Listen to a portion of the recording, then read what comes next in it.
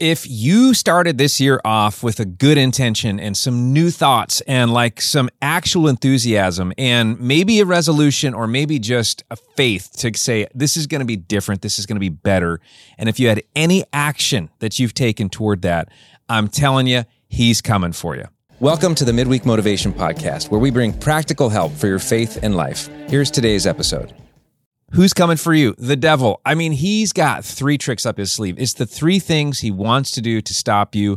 It never changes. And I want to share these things with you because, like so many of us, you might have started something and then you stopped something, and you had years where maybe your New Year's resolutions lasted for 3 weeks, and maybe some years where they lasted for 3 months, but there's inevitably going to be some resistance because the Bible does teach us that we have an enemy who, according to 1 Peter chapter 5, verse 8, prowls around like a roaring lion, and he is seeking whom he may devour. And I want to talk to you about those things. Hey, long intro, but my name is Gabe Kolstad, and I'm with Westside Community Church. This is Midweek Motivation. I want to pump you up. I want to equip you. I want to help you not be surprised by the resistance and perhaps the attack that you're facing right at this very moment. You look at your year and you're like, hey, I've never wanted more good things for my life, and as soon as I step out and try to accomplish some of them, it's the worst thing in the world. All this stuff starts to fall apart. People are mad at me.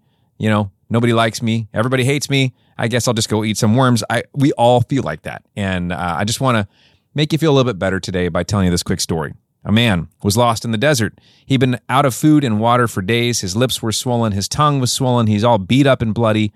Some of his bones are almost peeking through the skin. He's been scraped and beat up by the cactus, sand, and sun. He's blistered. He's crawling over a little hill. He comes across a little plant, props himself up on one bloody elbow, looks down at the plant and says, if things keep going this way, I might just get discouraged. I mean, that might feel a little bit like what your year is starting out with if you've had any kind of onslaught of attack. And I want you to know this is really about alertness. It's about being aware, not being surprised. In fact, the Apostle Peter tells us, don't be surprised if bad things happen. I mean, you are fighting a spiritual battle, and the enemy is fighting you every step of the way. So you step out and say, hey, I'm going to take some new steps to work on my marriage, or I'm going to really work on my morning routine to incorporate Scripture and to build this up and to do the right thing. Or you might say, God has convicted me of a place in my life that I need to surrender to Him, and you've done that. And in some way, I guess we all expect rainbows and unicorns when we make those choices, but instead, we often find an enemy coming at us full force, and if you're not careful, it's going to make you quit. If you're not aware and alert, if you don't know his tactics, and if you don't know your responses, you might just quit. So I want to give you those tactics and the responses that it calls for, and so here we go. 3 things the devil always does. Number 1 is doubt. He's going to place doubt in your mind. It's consistent through history, in my life, in your life, in Scripture. Doubt is one of the number 1 tactics and tools that the enemy is going to try and use to stop you in your tracks. And he has actually said things in Scripture that make this obvious. In your mind, it might be something like, did I hear that right? Was I really supposed to surrender that part of my life to God? Was I that thing that I felt like God told me to do, or that thing that I read in Scripture and I wanted to obey it? Did I hear that right? In fact, in the Old Testament, in Genesis chapter 3, verse 1, the enemy, Satan, the serpent, actually said, did God really say? He comes to Adam and Eve in the midst of their, bliss and perfection in the Garden of Eden, and he says to them, did God really say don't eat the fruit from that tree? Plants a seed of doubt in their mind. Well, what is true? What is a lie? What is right? What is wrong? Doubt is always going to be forever one of the tricks of the enemy, and we have to be willing to acknowledge, okay, that's there. It's happening. We got to see it when it's happening. Got to be awake, alert, aware, and call it what it is. It's a lie. It's doubt from the enemy. He's called what? The father of lies. That's the name that the enemy, Satan, has in Scripture. And how do you combat doubt? Well, I think you combat it with faith. You combat it with faith. Faith is really, if you want to go with the description of Hebrews chapter 11 in the New Testament, faith is knowing that God is going to reward those who diligently seek Him, and to knowing that God exists and that he does reward those who diligently seek him. That, it might not come in a day or a week or a month or a year, or maybe not even in this lifetime, but we have to know that God sees when we take that right step and that he is going to reward that right step.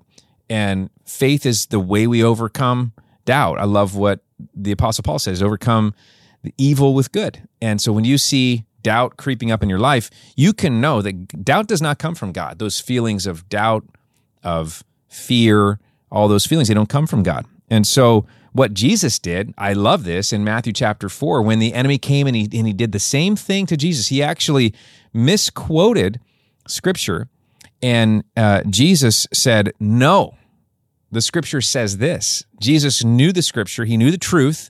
It's hard to have faith if you don't know the truth. Absolutely hard to have faith if you don't know the truth of God's Word. What does God actually say? What does His Word actually say? And so that's why it's so important. When you're in a season where you need to know the truth, you know where to find it. It's in God's Word, the Bible. And you can go get it. And it's totally accessible. And there's all sorts of tools, including the Bible app, that I hope that you'll use for that. Because Jesus fought doubt with faith, the truth of God's Word. And he said, this is what Scripture actually says. And so I can obey and I can continue to do the right thing, even when nothing around me is reinforcing it, even when I'm facing resistance and people are questioning or I'm questioning. Sometimes my mind is questioning. Sometimes my relationship circle is questioning what God told me to do.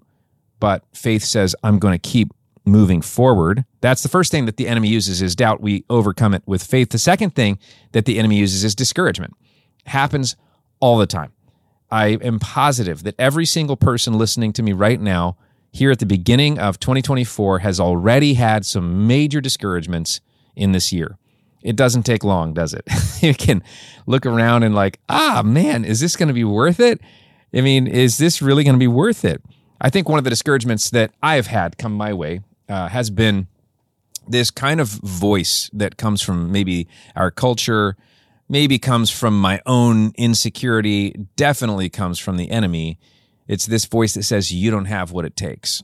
You don't have what it takes. This task, this step, this job, this family, this responsibility is bigger than you, and there's no way you're going to succeed. We all hear that voice, and we have to decide, one, to acknowledge where it's coming from. We know the source of that thought is the enemy, Satan, the devil, the liar, the serpent. He's the one who's going to plant that seed because what we learn from Scripture is exactly the opposite, and we'll get there in a second. But I want to point out Moses. Moses was this guy that, like, this turbo leader. I mean, if you look at the Bible, you might go, Moses was the man. I mean, I want to be more like Moses. But when he got interrupted in his life, he was kind of on the run, having made some bad decisions in life, on the run. God captures him, so to speak, by showing up in a burning bush in the wilderness where he was a shepherd. He had sort of left, tried to escape all the pressure, and he sees this burning bush, and he realizes it's God, and God approaches him. And God more or less tells him, hey, you're the guy to take my people out of Egypt, out of slavery, to the promised land. And I mean, what a huge thing to say, oh, wow, okay, I don't feel like I'm enough. We probably would all feel that way. But God just told him, you're the guy, and it's going to work, and I'm going to do it. But Moses had a response. And it's so funny because Moses said but to God in that passage 5 different times.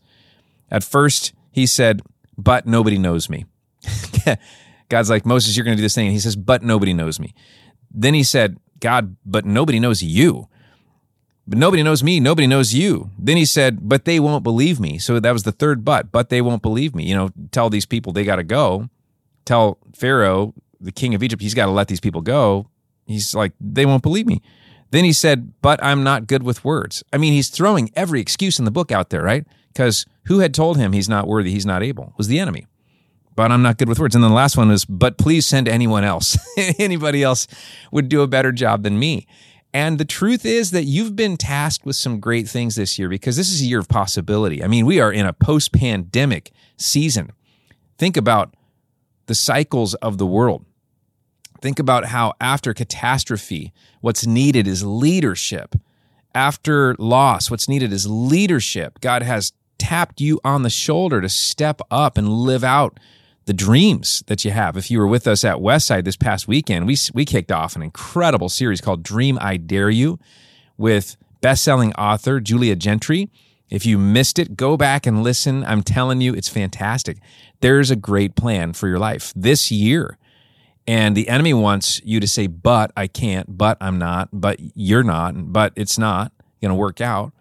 And that's what Moses did. And what Paul the Apostle started to do, actually, and realized in 2 Corinthians chapter 12, verse 9, Paul the Apostle says this. He realized something. He goes, you know what? Actually, God, your strength is made perfect in my weakness. So he started actually kind of bragging about his weakness. Like, I can't actually do all this on my own, but you can do it through me. And that's the secret of fighting discouragement, is to say, you know what? It might all be true. On my own, I'm not enough. On my own, I'm not smart enough. On my own, I'm not good enough. On my own, I'm not strong enough. But all that Scripture says is reverse of that. It's going, yeah, and Christ in you. Philippians 4:13, I can do all things through Christ who strengthens me. We can, through Christ, do that. And I think God has always wanted to get you and me to the place where we realize how dependent we are on Him so He could be our strength. And that's where we beat discouragement. We overcome discouragement technically with that hope. So first is faith. That overcomes doubt. Then is hope. That overcomes discouragement. The third tactic that the devil uses, and this is one that I know has come up already for you this year, is division. Division is number 3. It's so common. It's so predictable. It's so boring. It's so old. And it so works almost every time. Why is that? We don't see it coming. We're not alert. We're not awake. We're not aware. And you and me, if we're going to live out the dreams that God has for us this year, we got to know there's 3 tricks. There's 3 things that the devil wants to do to stop you. And so division is number 3. And Jesus himself said, a house divided against itself can't stand.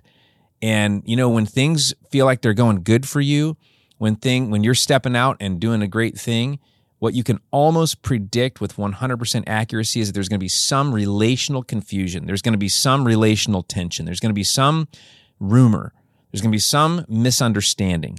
There's going to be some conflict that's unresolved. There's going to be some resentment. There's going to be some bitterness. There's going to be some accusation that comes in, and it tries to stop you by pitting the people that you love, pitting the people that are supposed to be on a team together against one another. And disunity destroys God's dream for your life. So we've got to figure out how we see it coming and stop it immediately. And the only way, really, to stop disunity, to stop division, is with love. I love that the 3 antidotes to the 3 most common things that the devil wants to do to stop you is just faith, hope, and love. We can stop the devil in his tracks with faith, hope, and love. We can render his attacks just completely ineffective with faith, hope, and love. Love says this. Love says, I'm going to believe the best about the people that are around me. Love says, even if somebody mistreats me, I'm going to pray for them. Love says, I'm going to forgive them in advance. I'm not going to be bitter against them. Love says, I'm going to go directly to them and straighten out this misunderstanding. Matthew chapter 18, Jesus is like, don't entertain accusations against people. Don't entertain bitterness in your own heart. If something's up, go to a person that you feel like there's a rift with or a misunderstanding with or something that you have against them or something they have against you. And Jesus is like, be the proactive one. Go fix it. Go talk to them. Ask the questions. Pray in advance. Go with an open heart. But go.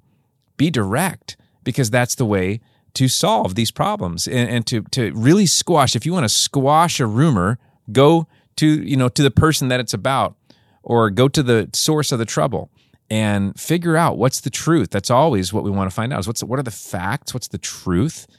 And Paul, the apostle, even said, we've got to grow up. And when we grow up, we're going to be speaking the truth in love. It silences the enemy. It's going to stop the devil from stopping you so that you can keep moving forward in your life. And my prayer for you this brand new year is that you will grow in strength. I love these images that God gives us in the Bible about warriors and soldiers. And he says things like stand firm. He gives us a picture of our battle armor. Like, we're that strong. He says, I've given you the weapons and I've given you the armor. I've given you the tools to succeed. And we've got to put those things on. We've got to use those things. We got to be people of faith, hope, and love, so that there is no stopping us, no stopping you. that you're not going to be surprised in any way when doubt or discouragement or division comes. It's just predictable. It's coming. Just know it ahead of time and know what your response is going to be. And you and me, we're going to finish this year very, very strong. We hope you enjoyed this episode of Midweek Motivation. To make sure you don't miss any content in the future, please subscribe, share, and if you enjoyed this, give us a like, and consider popping by a Westside service some weekend. You can find out more at westsidecommunitychurch.com.